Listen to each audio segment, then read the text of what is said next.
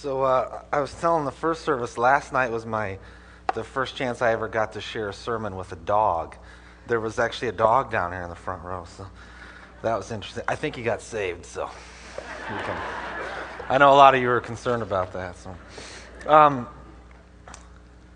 Usually every Thursday night there's a few of us that get together, like in a small group, and usually we kind of take turns bringing food or some kind of snackies to that little party.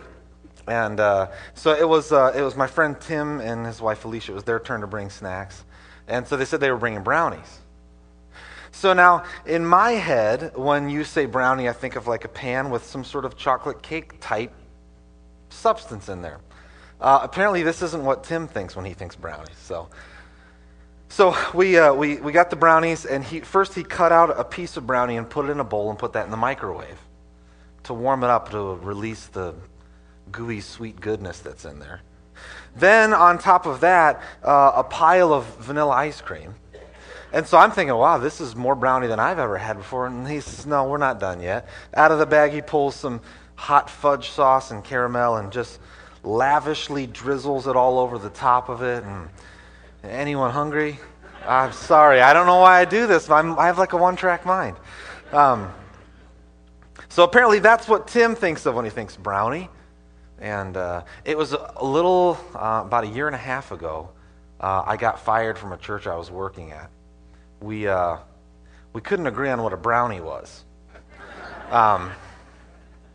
See, there's this word that the church uses. In fact, it's all through the Bible. It's called the gospel.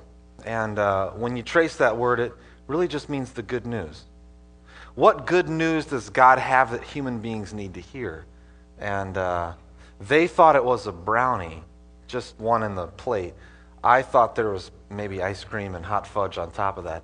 I thought maybe the good news was even more good. So we couldn't agree on that. And now, so what is the gospel? What is God's message to humans?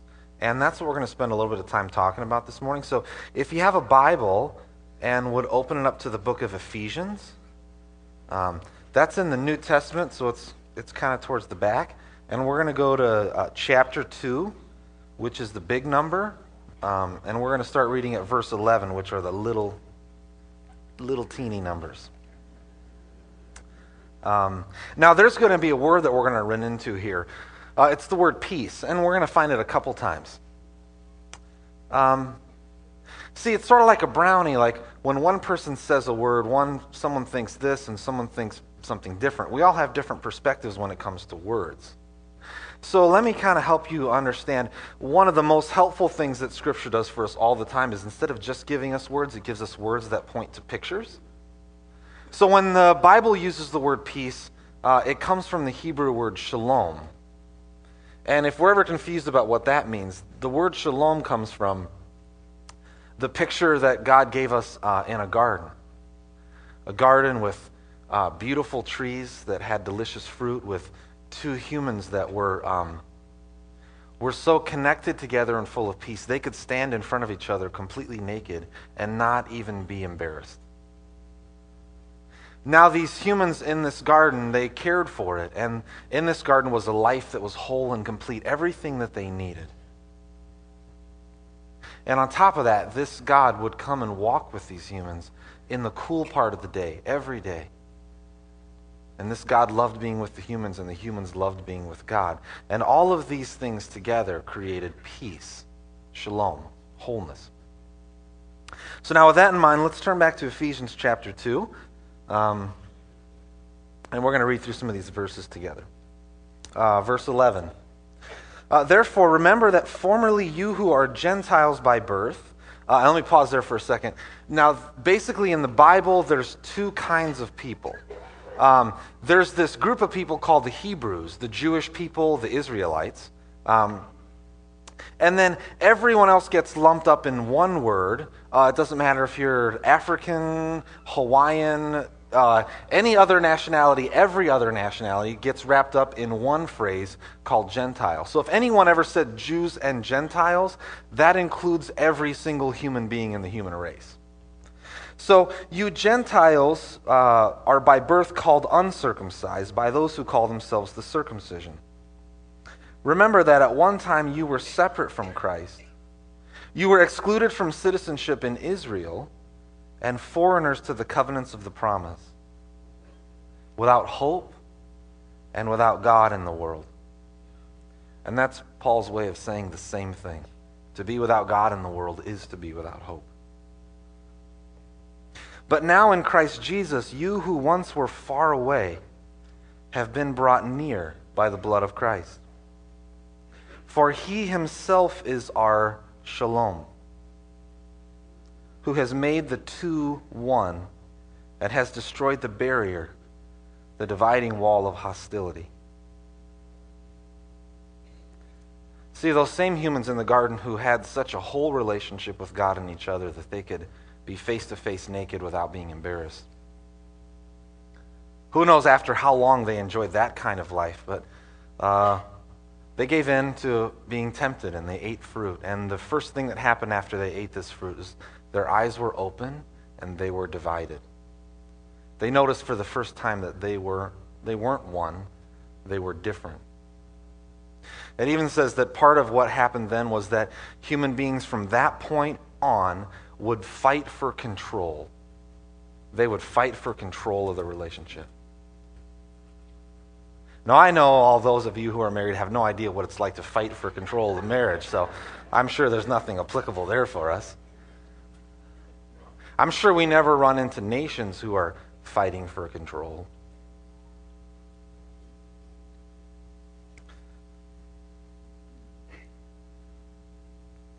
Halfway through verse 15 it says, his purpose was to create in himself one new humanity out of the two, making shalom, and in one body to reconcile both of them to God through the cross.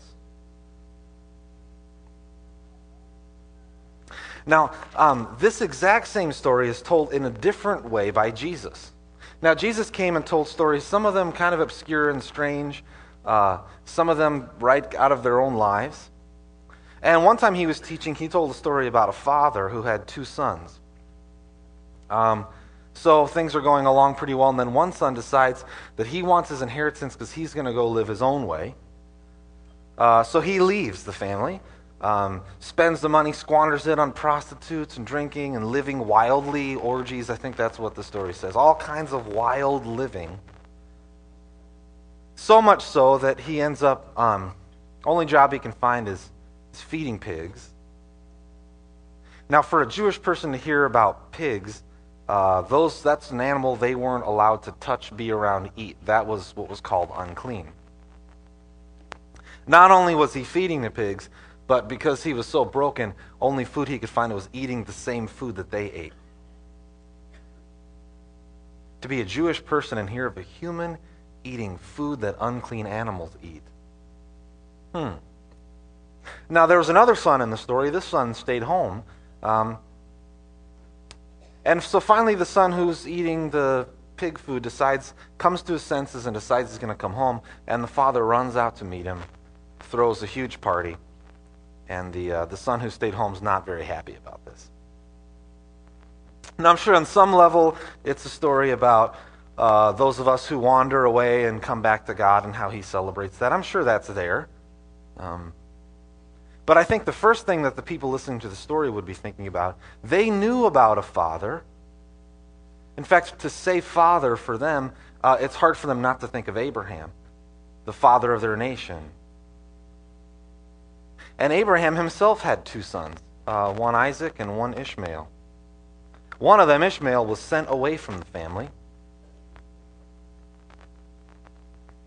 And every single descendant of Ishmael was now by the Hebrew people considered unclean, like a pig. So now Jesus is saying that all those people that you consider unclean, the same value as pigs, they're coming back home to their father because Abraham is the father of both the Jews and the Gentiles. This whole thing was supposed to be one family. And there's some people who aren't that pleased with that. Happens to be the son who stayed home, the Hebrew people, the Jewish people. See, because to some people, when there's a dividing wall of hostility, usually that ends up benefiting some people and hurting the other folks. Now, when I was married, there's a lot that I don't remember about my marriage ceremony. I don't know how many of you guys are in that same boat. Part of it is because I got married like in a Victorian mansion, and so we got married like in the front room, and so it was really small. And then what happened was the people all like stood around the outside walls like junior high kids at a dance, all standing around the outside. And then me and my wife were in the middle, so like we could see everyone, and they were all looking at us. And when I get in a moment that's socially awkward, I can't help but giggle and laugh. And that's not good, especially like when something weird happens at a funeral. That people aren't gracious towards laughing people at that. But so I start getting the giggles. I don't remember a whole lot of what happened. I remember the pastor who did the wedding went on for a long time about rings and like rings of gold and how they were a sign of precious metal and eternal. And I giggled because my wedding band was silver and he's going on about gold. And I was like, wow, are you here too, or is it just me? But I remember there was one part of it where there was a couple of candles on a table, and there was one of them, it was my wife's job to light, and then the other one, it was my job to light. But then next to those was one bigger candle. Oh, I blew it out. Hate that. So we stood there, and these candles were sort of a symbol of what was happening to us at that moment. Because I'm an individual person. I have certain ways that I live. I like certain foods. I like certain music. I like my house organized a certain way. I like the towels folded a certain way. I like my clothes lined up in the closet a certain way. You understand what I'm talking about. I have certain ways that we celebrate Christmas, usually the best ways. I have certain ways that we celebrate Thanksgiving and holidays, and I have a way to live that so far my mom and dad taught me, and that's the right way to live. And then there's this woman. Right? Now, she's got certain ways that she thinks are right, and ways to fold the laundry, and so I can't imagine how when I fold socks, I ball them together so they stay together. Other people, like my wife, just throw all the socks in a pile and just do a mad search every morning. It doesn't make any sense to me. I can't understand it. So anyways, we're both standing there with candles in our hands. Candles that represent two different ways to live. Two distinct individual people. Now, what the pastor didn't ask us to do, he didn't ask my wife to blow hers out because she's going to stop existing and just live my life. I know some marriages, seems like it works like that. One of you disappears. That's not unity, that's something else. Maybe hiding, maybe blaming. But we stood there together and looked at this moment and said, will two different things, will they together become something new?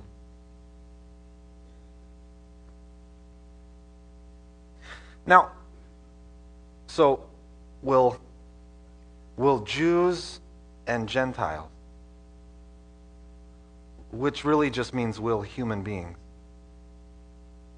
will people with darker skin and people with lighter skin become something new? Will people that are male and people that are female? It's not one of you blow out your candle. Will we together become something new? Will people who have more money than they need and people who don't have enough money to stay alive, will they both become something together? Apparently God's dream from the beginning is that there be one family. So in some ways, yes, the gospel is Jesus died on the cross to forgive our sins so we don't have to feel guilty anymore. Absolutely. But that's just the brownie at the bottom. You haven't even put it in the microwave yet. Right? Amen?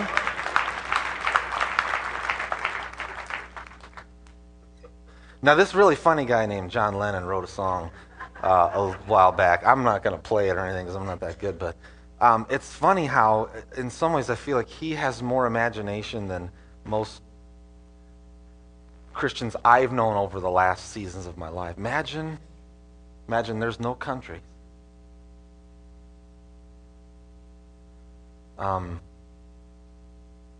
Nothing to fight or die for. Just human beings living like one.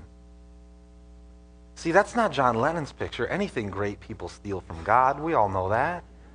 Just like anything good PC they stole from Mac. Everybody knows that. It's not John Lennon's dream for the world. That's God's dream for the world. That it would be one. That everything that's divided us since the first time we ate the fruit and pointed out the differences in each other, we've been doing that ever since. And we're good at it. But some of the question is, why would he be doing this? Why would he want humans to be one? Okay, so we got a brownie now, we got some ice cream. Is there any caramel or hot fudge we can sprinkle on top of this? I think there might be. Now, when I was little, I had what my counselor, and I had like a counselor therapist like in 3rd grade for all kinds of reasons. But one of the reasons is because I had an obsession with lying. I love to not tell the truth. Okay, so here's an example. One time I was in 3rd grade, and I don't know what, apparently some brilliant minds in the public school system, I know that sounds like an oxymoron, but it's not. Some brilliant minds in the public school system put their heads together, and they decided the best way to get the report cards of students home was to give it to the kids to take home to their moms and dads. So they give me my report card. I get on the bus. I open the report card, of course. Some kids didn't. They're holding the report card like, no, this isn't to me. It's to the parent. I said, this is to me. I'm opening this. I open it up. I look at the grades. And there's certain characters of the alphabet written down that I know are not going to elicit a good response from my parents. So there's only one choice. I take the report card, and once I get off the bus, I stuff it as deep into a bush by my house as I can. And then I go home, and my parents say, where's the report card? We knew it was coming. And I go, I don't know.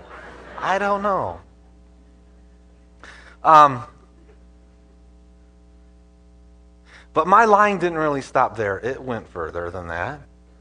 I first met this cute girl named Jen from Michigan, and she found out I was from California, and we're kind of on our first date, and so far things are going really well. And then she asked me a question. She says, hey, you're from California. Do you surf? Now, quickly, my mind starts racing. Okay, she's never seen me before, so she has no idea what the right answer to this question or not is. And of course, the right answer to this question for her is yes. You can't be from California and admit that you never surfed before. So I have a choice here. I can either tell the truth, which would be amazingly uncool, or I could tell a lie, which would be very cool. I say, of course I did.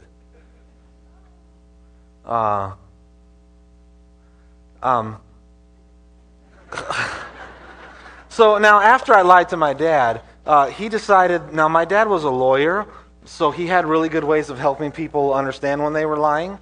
So he decided he was going to tell me a story about a certain liar, a certain puppet that liked to lie. You know what I'm talking about, right?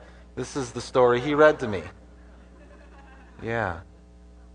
So he starts telling me the story, and some of it sounds familiar. I'm like, well, I heard about some guy getting swallowed by a whale and then spit up later before, but I didn't think that was in this story.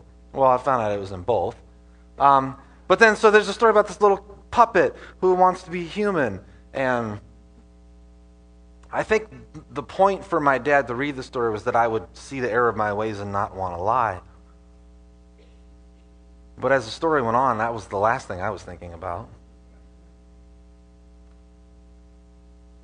So wait, you mean this little wooden thing called a puppet wanted to be more than he was? I can relate to that.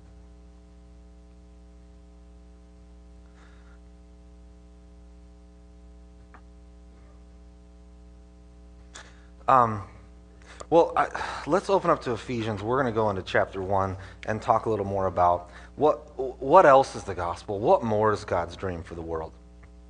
So Ephesians chapter 1, we're going to pick it up at verse 3. And if you don't have your Bibles, you can, there you go, on the screen. I don't even have to tell you. Verse 3, praise be to the God and Father of our Lord Jesus Christ, who has blessed us in the heavenly realms with every spiritual blessing in Christ. For he chose us in him before the creation of the world to be holy and blameless in his sight. In love, he predestined us for adoption to sonship through Jesus Christ, in accordance with his pleasure and will. Now, these verses have caused actually plenty of fights in the church. There's some people who see God as, read this verse and say every single person that God has ever seen, God in advance chooses whether they're going to go through door number 1 or door number 2. Other people see it differently. I would be one of those people that sees it differently. And I thought maybe the way I could help is sometimes the problem is we read the Bible through the lenses that we have, and sometimes we don't realize that those lenses are causing us to see things that may or may not be there. So if I was a Jewish person or a first century person reading these words, let me change one word in here and see if maybe I can help you see things just a little bit differently. Praise be to the God and Father of our Lord Jesus Christ, who has blessed humans in the heavenly realm with every spiritual blessing in Christ, the human. For he chose humans in him before the creation of the world to be holy and blameless in his sight. In love, he predestined humans for adoption to sonship through Jesus Christ. All of this gave him pleasure. In him, humans have redemption through his blood, the forgiveness of sins, in accordance with the riches of God's grace, that like hot fudge or caramel, he has lavished on humans. With all wisdom and understanding, he made known to us the mystery of his will, according to his good pleasure, which he purposed in Christ. So apparently there's this mysterious plan that we're going to find out what is. What is the plan that God's had for humans since the beginning? To bring unity to all things in heaven and on earth under Christ.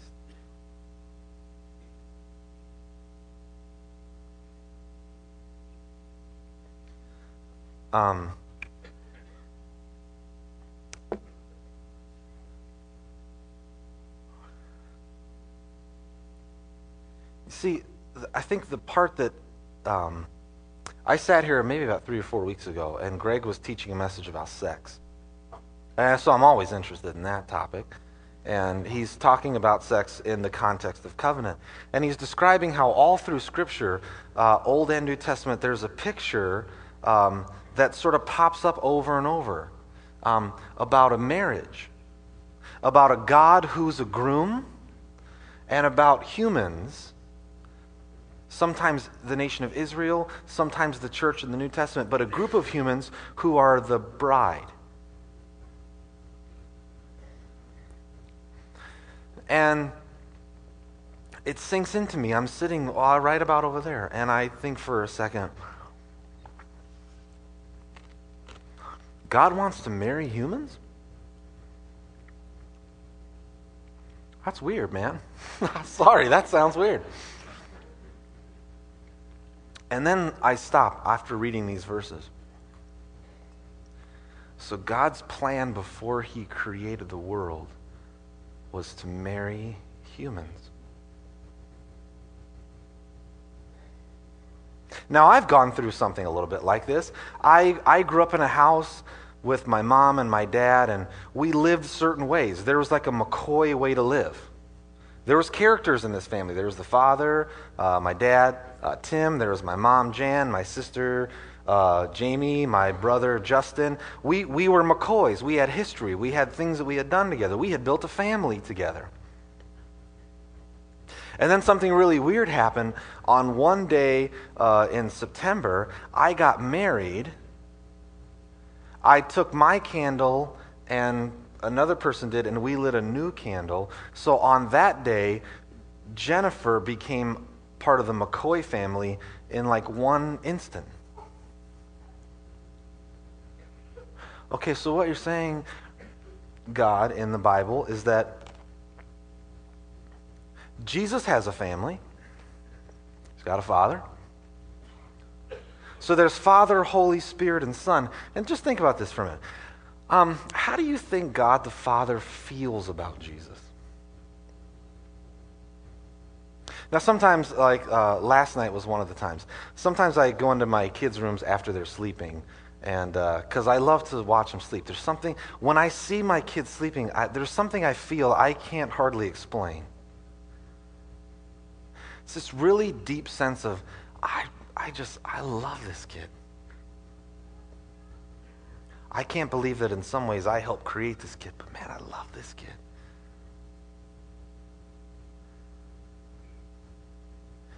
And my kids are bad.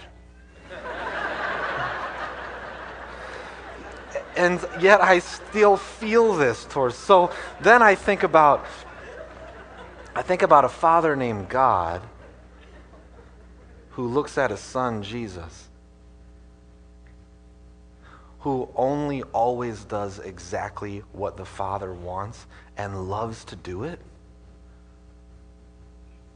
And I think, God, you must be crazy in love with Jesus. And I wonder, what do you think they love to do together? And to be honest, when I look at that, the Father, the Son, and the Holy Spirit, I feel like a puppet. I'm not real. Not compared to that.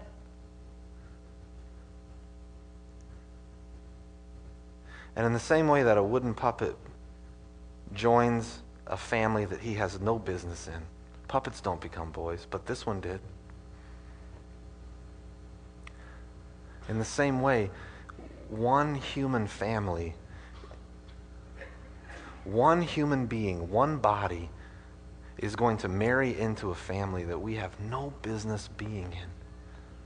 Father, Holy Spirit, and a son with a new wife.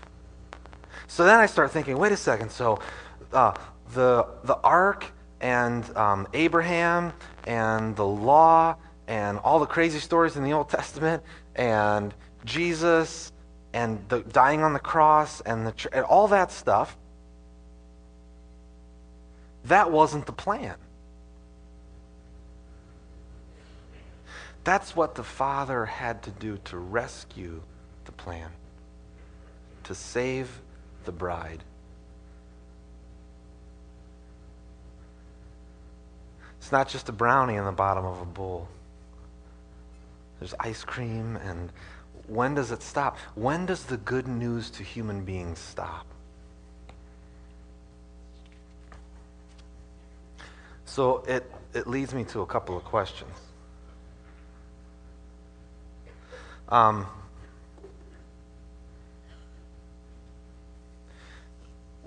of my questions is, so then what are we supposed to be doing now?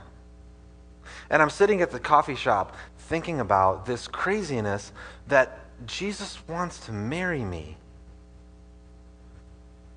And I'm looking around at other people in the coffee shop and I'm wondering, I wonder if they know the good news. That there's a husband that's waiting to be with them. Or I wonder if, since they had to wait a long time, they found other husbands.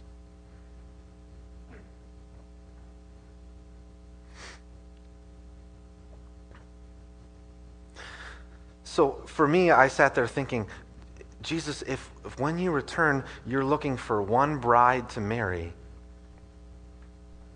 then am I helping the human family that's still deeply broken?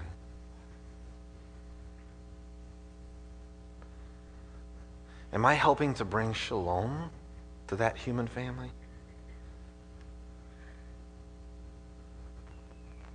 Like Jesus never said, like, blessed are the peace watchers. You know, he didn't say, blessed are you when you watch Extreme Home Makeover on TV and feel great because something awesome's happening for a family. He said, blessed are the peacemakers.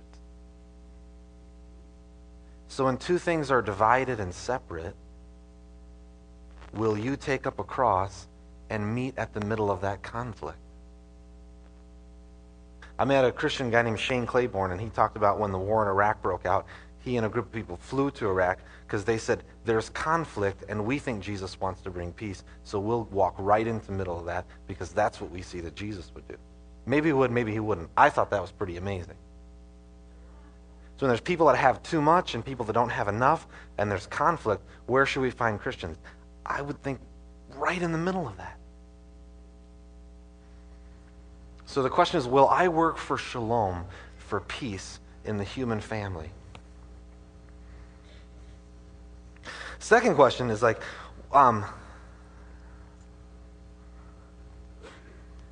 well, some of it comes from Greg's message. Then he talked about the season that we're in right now. Marriages in the scriptures were a little different than they are now. Now we get engaged, and that's basically an advanced version of dating.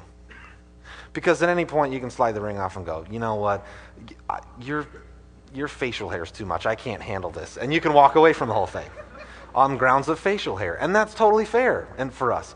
But in the scriptures times, once you got engaged, that was as binding as a marriage relationship. You couldn't walk away from that. That was like a legal deal.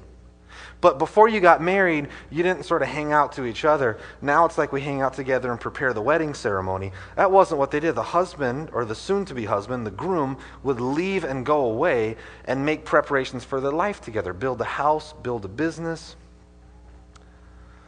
That was called the waiting time.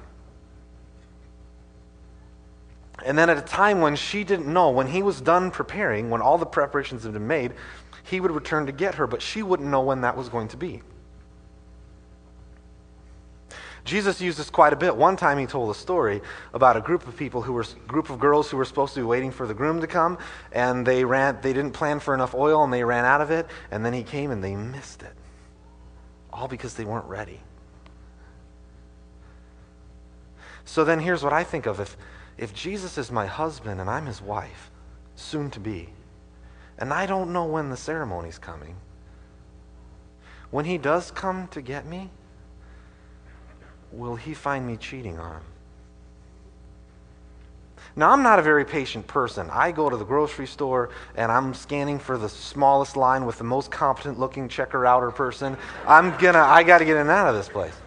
And then I get this secret sense of joy if I get into a line and I'm actually behind someone and I beat them through the register on the way out to the car. That means I won the whole contest. I got a problem. I can't be patient. But what happens when that's exactly what God is asking me for? I went through the bookstore, Barnes & Noble. It's so, in some ways, really grossing me out. I'm looking at the title of books, and I promise if I had been at Barnes & Noble in the Jesus section, and I was an alien from another planet, and I'm trying to figure out what is it that these people who follow Jesus believe the most.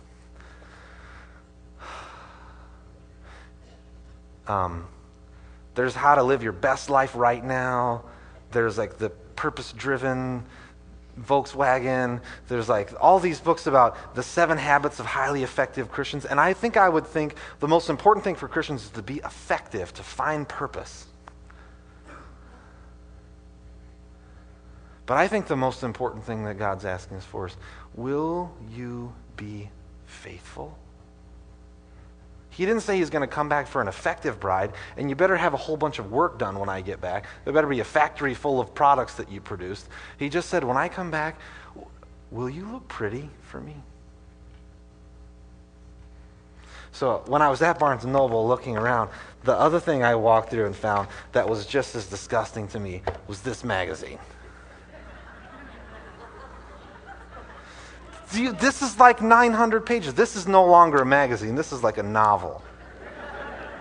And there's everything in here. $10 million dresses, shoes, the right hair thing. It's craziness. Cakes that like cost more than I would have to sell a child to buy this cake. And the whole magazine is how to look ravishing for your husband on your special day.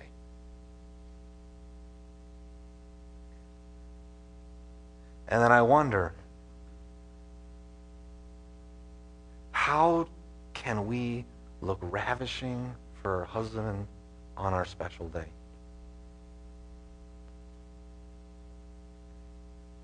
When Jesus comes back for his bride, will he find us fighting with each other about we like these kind of songs and we like these kind of songs? Will he find us and we can't even work out peace amongst each other, let alone welcome other people into God's peace? We'd be arguing over this Greek word or that Greek word or this scripture or that scripture. Can we please? In communion, there's like bread and there's wine. And some of the point of communion is that it's like an appetizer for the wedding feast. It's a small picture of what's coming in a larger scale. And Paul one time said, you guys are fighting so much in between each other that when you eat this meal that's supposed to be about being one, some of you are dying because you're dishonoring God so much by being a liar, pretending to eat a meal that calls for unity when really you're as divided as anybody else. Will we work for peace in our homes? Will we look like Jesus? He modeled the way of how to be beautiful. God thinks Jesus is the most beautiful human life that's ever been lived, full of peace, full of love, full of sacrifice.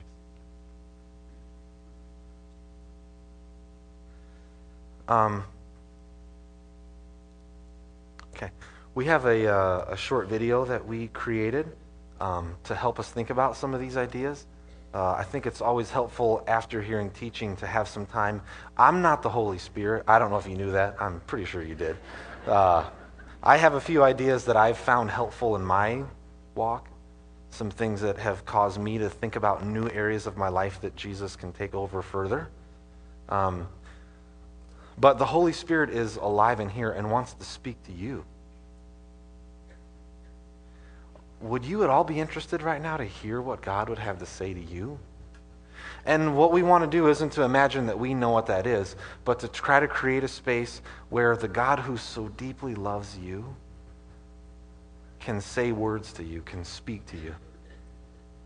So the video, here's a couple things about it. It's about 6 minutes, which probably doesn't feel that long, except it's completely silent. So if you're waiting for the soundtrack, it's never going to start.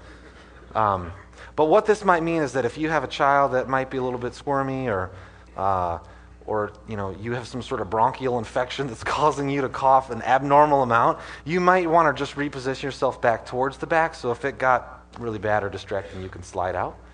So we're going to watch this video, and then after that, I'm going to share a couple more things, and then we'll take off.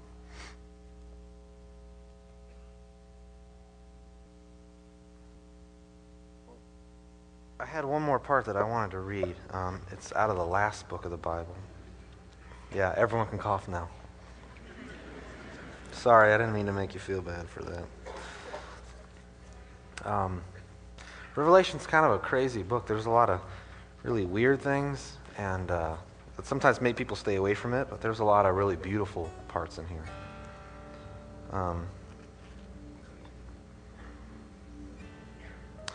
Then I heard what sounded like a great multitude.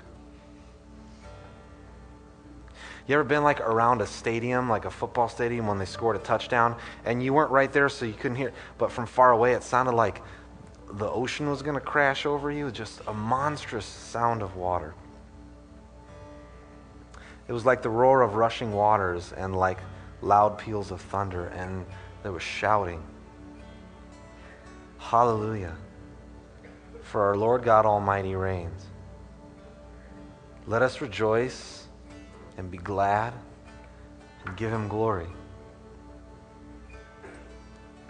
For the wedding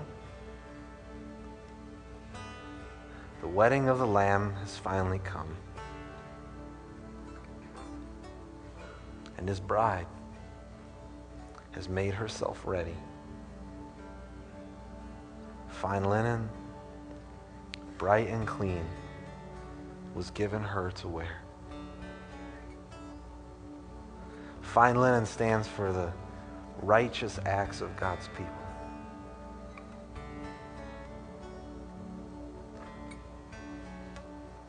And I don't know where you're at tonight or today, this morning. It feels like night in here. Maybe you're not doing that good at waiting for your husband. You know, it's a fine line between loving your job and marrying your job. It's a fine line between loving your kids and worshiping them.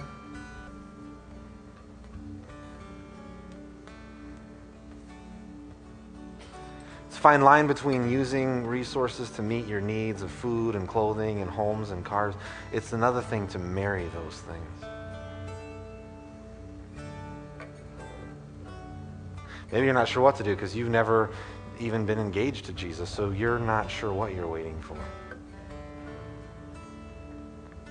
Maybe you're like me, and one thing you struggle with, which I do all the time, I'm doing it right now.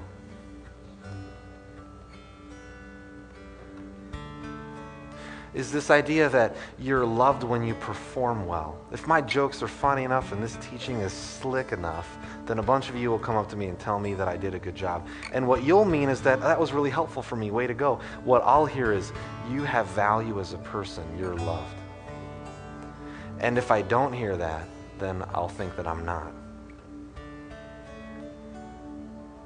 Maybe for you, the concept of God's love and your performance are the same thing. And maybe you need to hear the words, right now, exactly where you are, God loves you in the same way that he loves Jesus. The team's going to sing a song. I'm going to ask the folks that pray for people if they want to come up.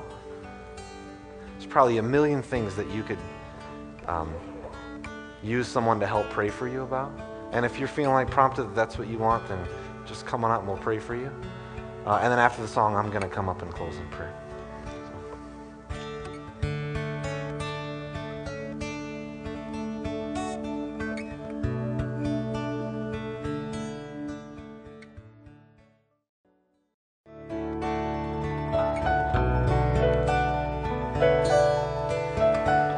Would you stand?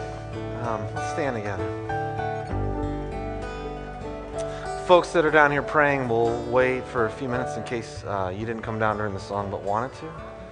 Well, let's just seal our time together.